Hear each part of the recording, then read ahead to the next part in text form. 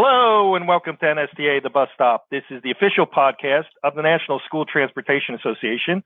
I am Kurt Mackison, Executive Director, and so pleased to be joined by Corey Muirhead, Executive Vice President at the Logan Bus. And Corey's been with us a few times on NSTA, the bus stop, but I'm always happy to welcome him back. So Corey, thanks for taking a few minutes to join us today. Of course. Thank you very much for having me once again, Kurt. No problem.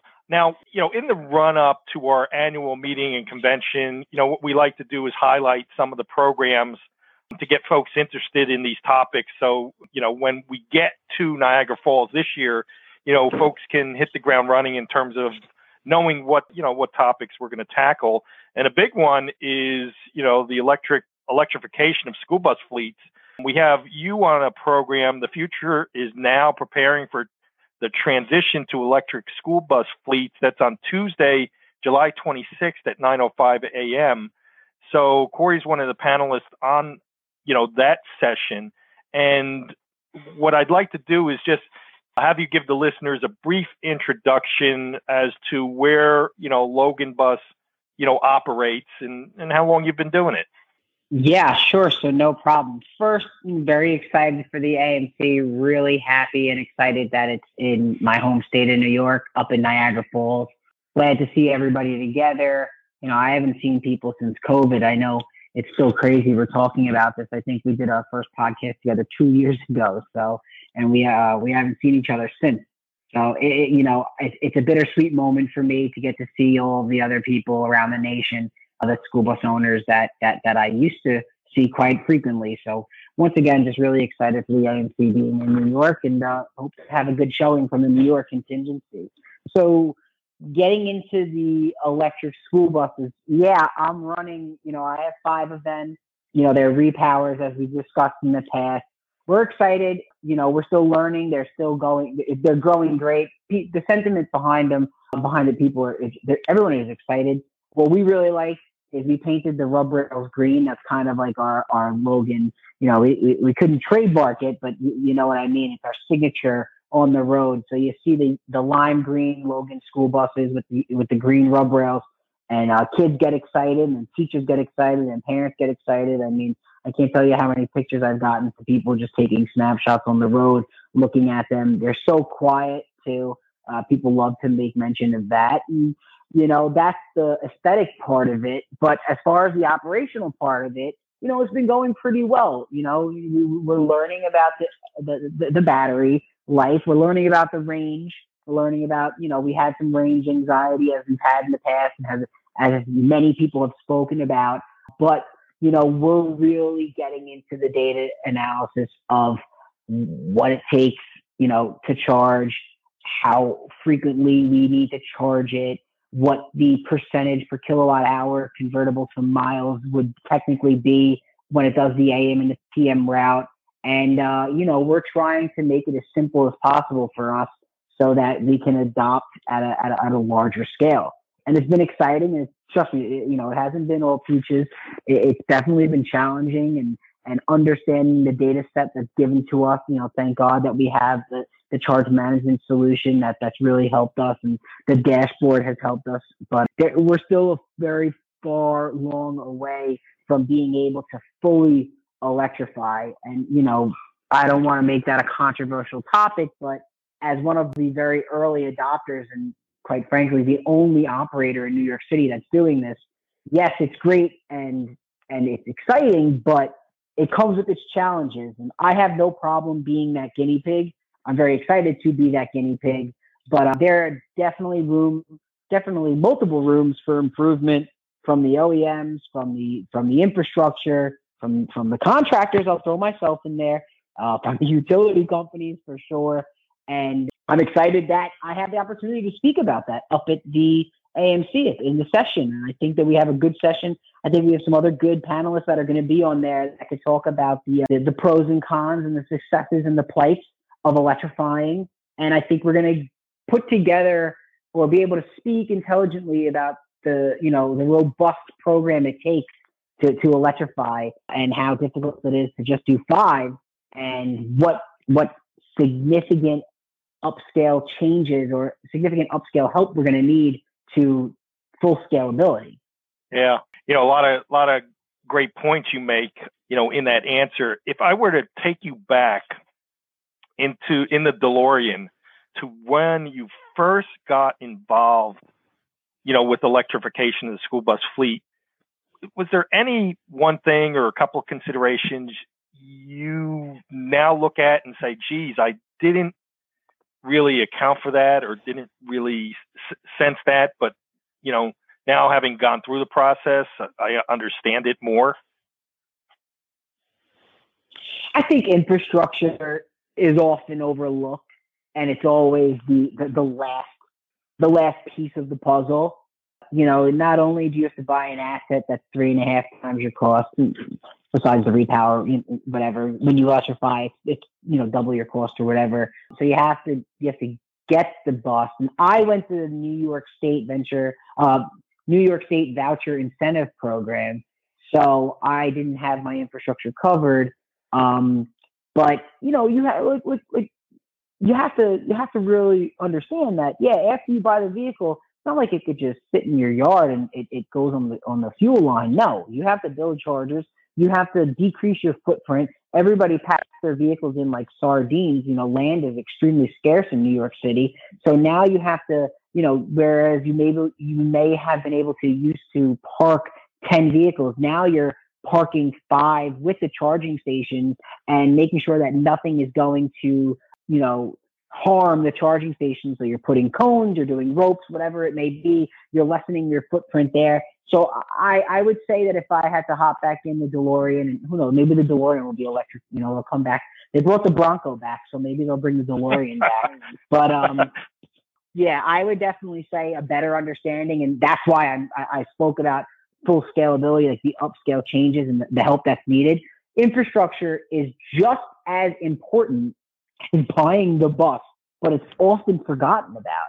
And I've seen that for the last 2 years, and that narrative needs to stop. That narrative needs to change. Infrastructure has to be on the forefront from many distributors, from any OEM, from any contractor. When you are looking to electrify, you have to figure. I would personally, on any project I go moving forward with for electrification, I will understand and have a plan for my infrastructure before I go and purchase the electric vehicles. Yeah, and you know what? You're not the first person that I've heard that from, so that is interesting. Now, you also talked about the various, organizations, whether it's governmental, utilities, et cetera, that you had to interface with respect to the electrification effort. Maybe you can give, a quick answer in terms of, and I understand every government system is going to be a little bit different, but what are some of the obstacles that private school bus operator like yourself, faces when, you go out there now, make the commitment to electrify your fleet, and then really once you get past that commitment stage, the process is really just starting. So the heavy lifting, now begins. So when you reflect on that, what are some of those obstacles that people have to be on the lookout for? Yeah, Kurt, so that's a great point that you make, because it's not just as simple as the traditional, give me a PO, I'll sign the PO, and then I get my buses delivered when the distributor has them ready or when the OEM has them ready for me. In fact, it's the opposite. It's quite a cumbersome process. So for me, at first I speak with the electric vehicle manufacturer, I have to sign an LOI, and then I have to go to, in New York, it was NYSERDA. And NYSERDA is the government agency. It's the state arm. It's called the New York State Energy Research and Development Authority. They had the New York Truck Incentive Voucher Program. So that was the program for state funding. And when you go there, it is quite an application. And there are certain things that there's a criteria that you need to meet. And that's something that we've learned with CalSTART. That's something that we learned with NYSERDA. That's something that you see with the EPA. And that often gets lost in the shuffle as well.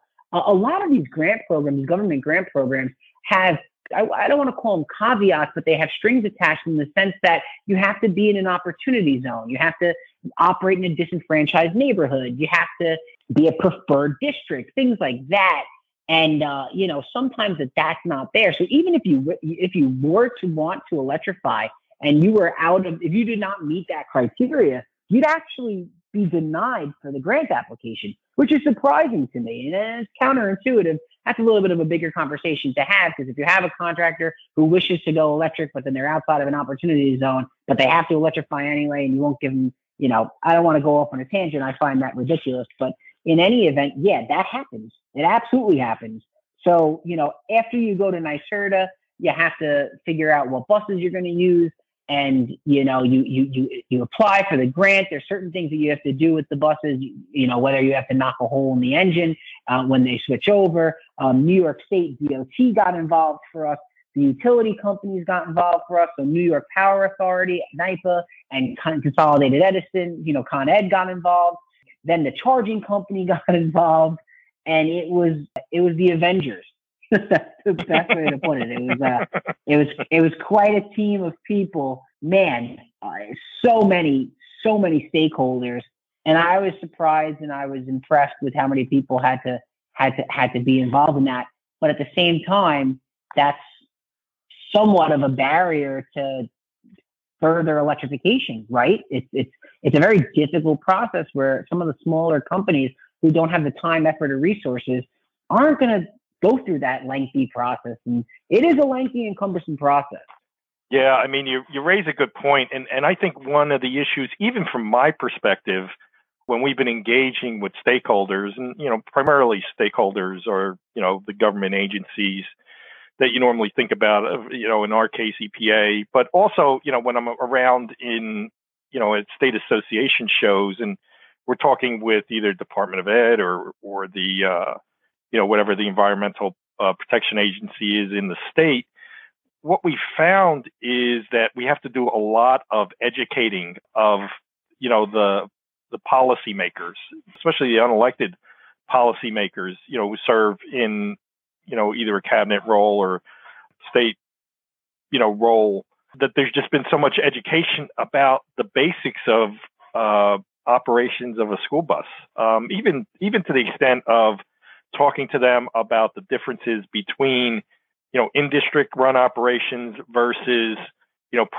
privately contracted operations, even getting down to that. And this, a little bit unawareness that 40%, of the nation is, transported, their school children are transported by private, contractors, even going down to that kind of granular, level. So I'm sure you've almost found the same thing, as you approach it. And I also look at it, before you answer that, as I guess student transportation has been so successful in bringing kids to and from school each day that folks really didn't have to take a whole lot of time to find out and take a peek behind the curtain and see how many moving parts there are that, accomplishes this each and every day.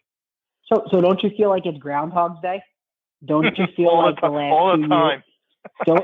Don't you feel like the last 2 years our entire jobs have been educating the public on what we do and how important and how we're seen as an essential business too? I mean, before we had to talk about and explain and educate these people on electrification, we had to explain to them how the school bus industry isn't a faucet you shut on and off during COVID. So yeah, for the last 3 years of our lives, we've had to explain the industry. And I completely agree with the statement you just made. The school bus industry is just second nature. I have a joke here that it's an it just happens industry. So what's an it just happens industry? It's an industry that just is a part of your everyday life. You have absolutely, nothing about, but it just happens. Like, do you know how your mail gets there? Do you know all the steps that it goes through? No, it just happens. And to me, that means it's such a well-oiled machine that you don't question it. But because you don't question it, there's bad policy surrounding it. And when there's bad policy, and I don't mean that it's malicious or it's intentful, what I mean is that they're just not educated or informed enough to create the right steps to get this where it needs to get to. So a lot of my job has been educating these policymakers and these legislators on why the grants don't work, or why there needs to be more funding, or why we need to, not reinvent the wheel, but we need to streamline the efficiency. And, they're surprised. Oh, I didn't know that. I didn't know that. Now, look, I'm not a scientist. I believe in the science. It's more environmentally friendly. It's where this nation is going. So we understand that, and nobody's fighting that. But it's oftentimes seen where we're not pushing back, when we are pushing on new policy or enhanced policy, it seems like we're being combative, which isn't the case whatsoever. So it's a very delicate line where you have to, educate these people and say, this isn't the correct way of getting this done. We need to see this, this, and this, without upsetting them, because the policy's there already. In New York State, we have to go electric by 2035. And by 2027, I can only buy brand new electric vehicles. Now, 2027 is 5 years away. I don't know about you, but I never anticipated the cost of my assets going up 350% in 5 years. Yeah. That is as simple as I could put it. And when I tell policymakers and I tell elected officials this, and they hear that New York State is 65% privately contracted, and they hear that New York City is 90% privately contracted, their jaws drop. So I guess for the next 5 years, I'm going to be educating more. But yeah, I completely agree with you. Yeah.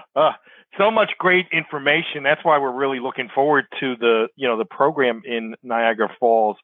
And Corey, you gave us a lot of great information. I can't let you go before I ask you our regular Yankees question. And, I think the last time you were on, we laughed about it. And I think my question to you was who was going to be catcher for the New York Yankees next year. And you said anybody but Gary Sanchez. And we held our breath through spring training. And then ultimately, you were right. It was somebody other than Gary Sanchez. But, with the way things are going in the Bronx these days, is there something that Corey Muirhead, if you were to play Brian Cashman, would add, to the team before the trade deadline? Oh, that's a great question, man. I don't know. I don't know. I mean, they're on like 118 game win pace right now. I mean, I don't want to jinx it, but I finally feel like it's coming together, and this is it. And I don't care about the Dodgers. I don't care about the Braves. I don't care about the Astros coming up our tail. Like, this is it. This team is firing on all cylinders. I mean, we've spoken offline too about the pitching and how we were nervous. Look at the top 5 pitchers they have with ERAs below 3. I mean, you can't ask for anything more. But I guess Cashman's going to be around there. He may look for another outfielder, just God forbid, for injuries and stuff like that, and staff up there. So that would be something I would see. Yeah. I'm going to throw the name out there for you, Corey. Andrew Benintendi. That's where I would be looking. I mean, I would love that. Would there be anything better than getting your old Red Sox to win a World Series with the Yankees? Yeah. Who doesn't love that? Yeah, ex-Red Sox. All good. Well, anyway, Corey, thanks so much for taking a few minutes out of your day to talk about the electrification of the school bus fleet. So looking forward to this panel and obviously some more discussion on this very, very important topic. But once again, our guest at NSTA, the bus stop, Corey Muirhead, Executive Vice President, Logan Bus out of New York City. Corey, thanks so much for joining us at NSTA, the bus stop. Yeah, thank you very much. I'm really excited for the panel, and I'm really excited for the Q&A / the audience participation, because I'm a student of the game, and I can't wait to hear everybody else's thoughts or experiences with electrification. I think it's going to be a really, really good working session.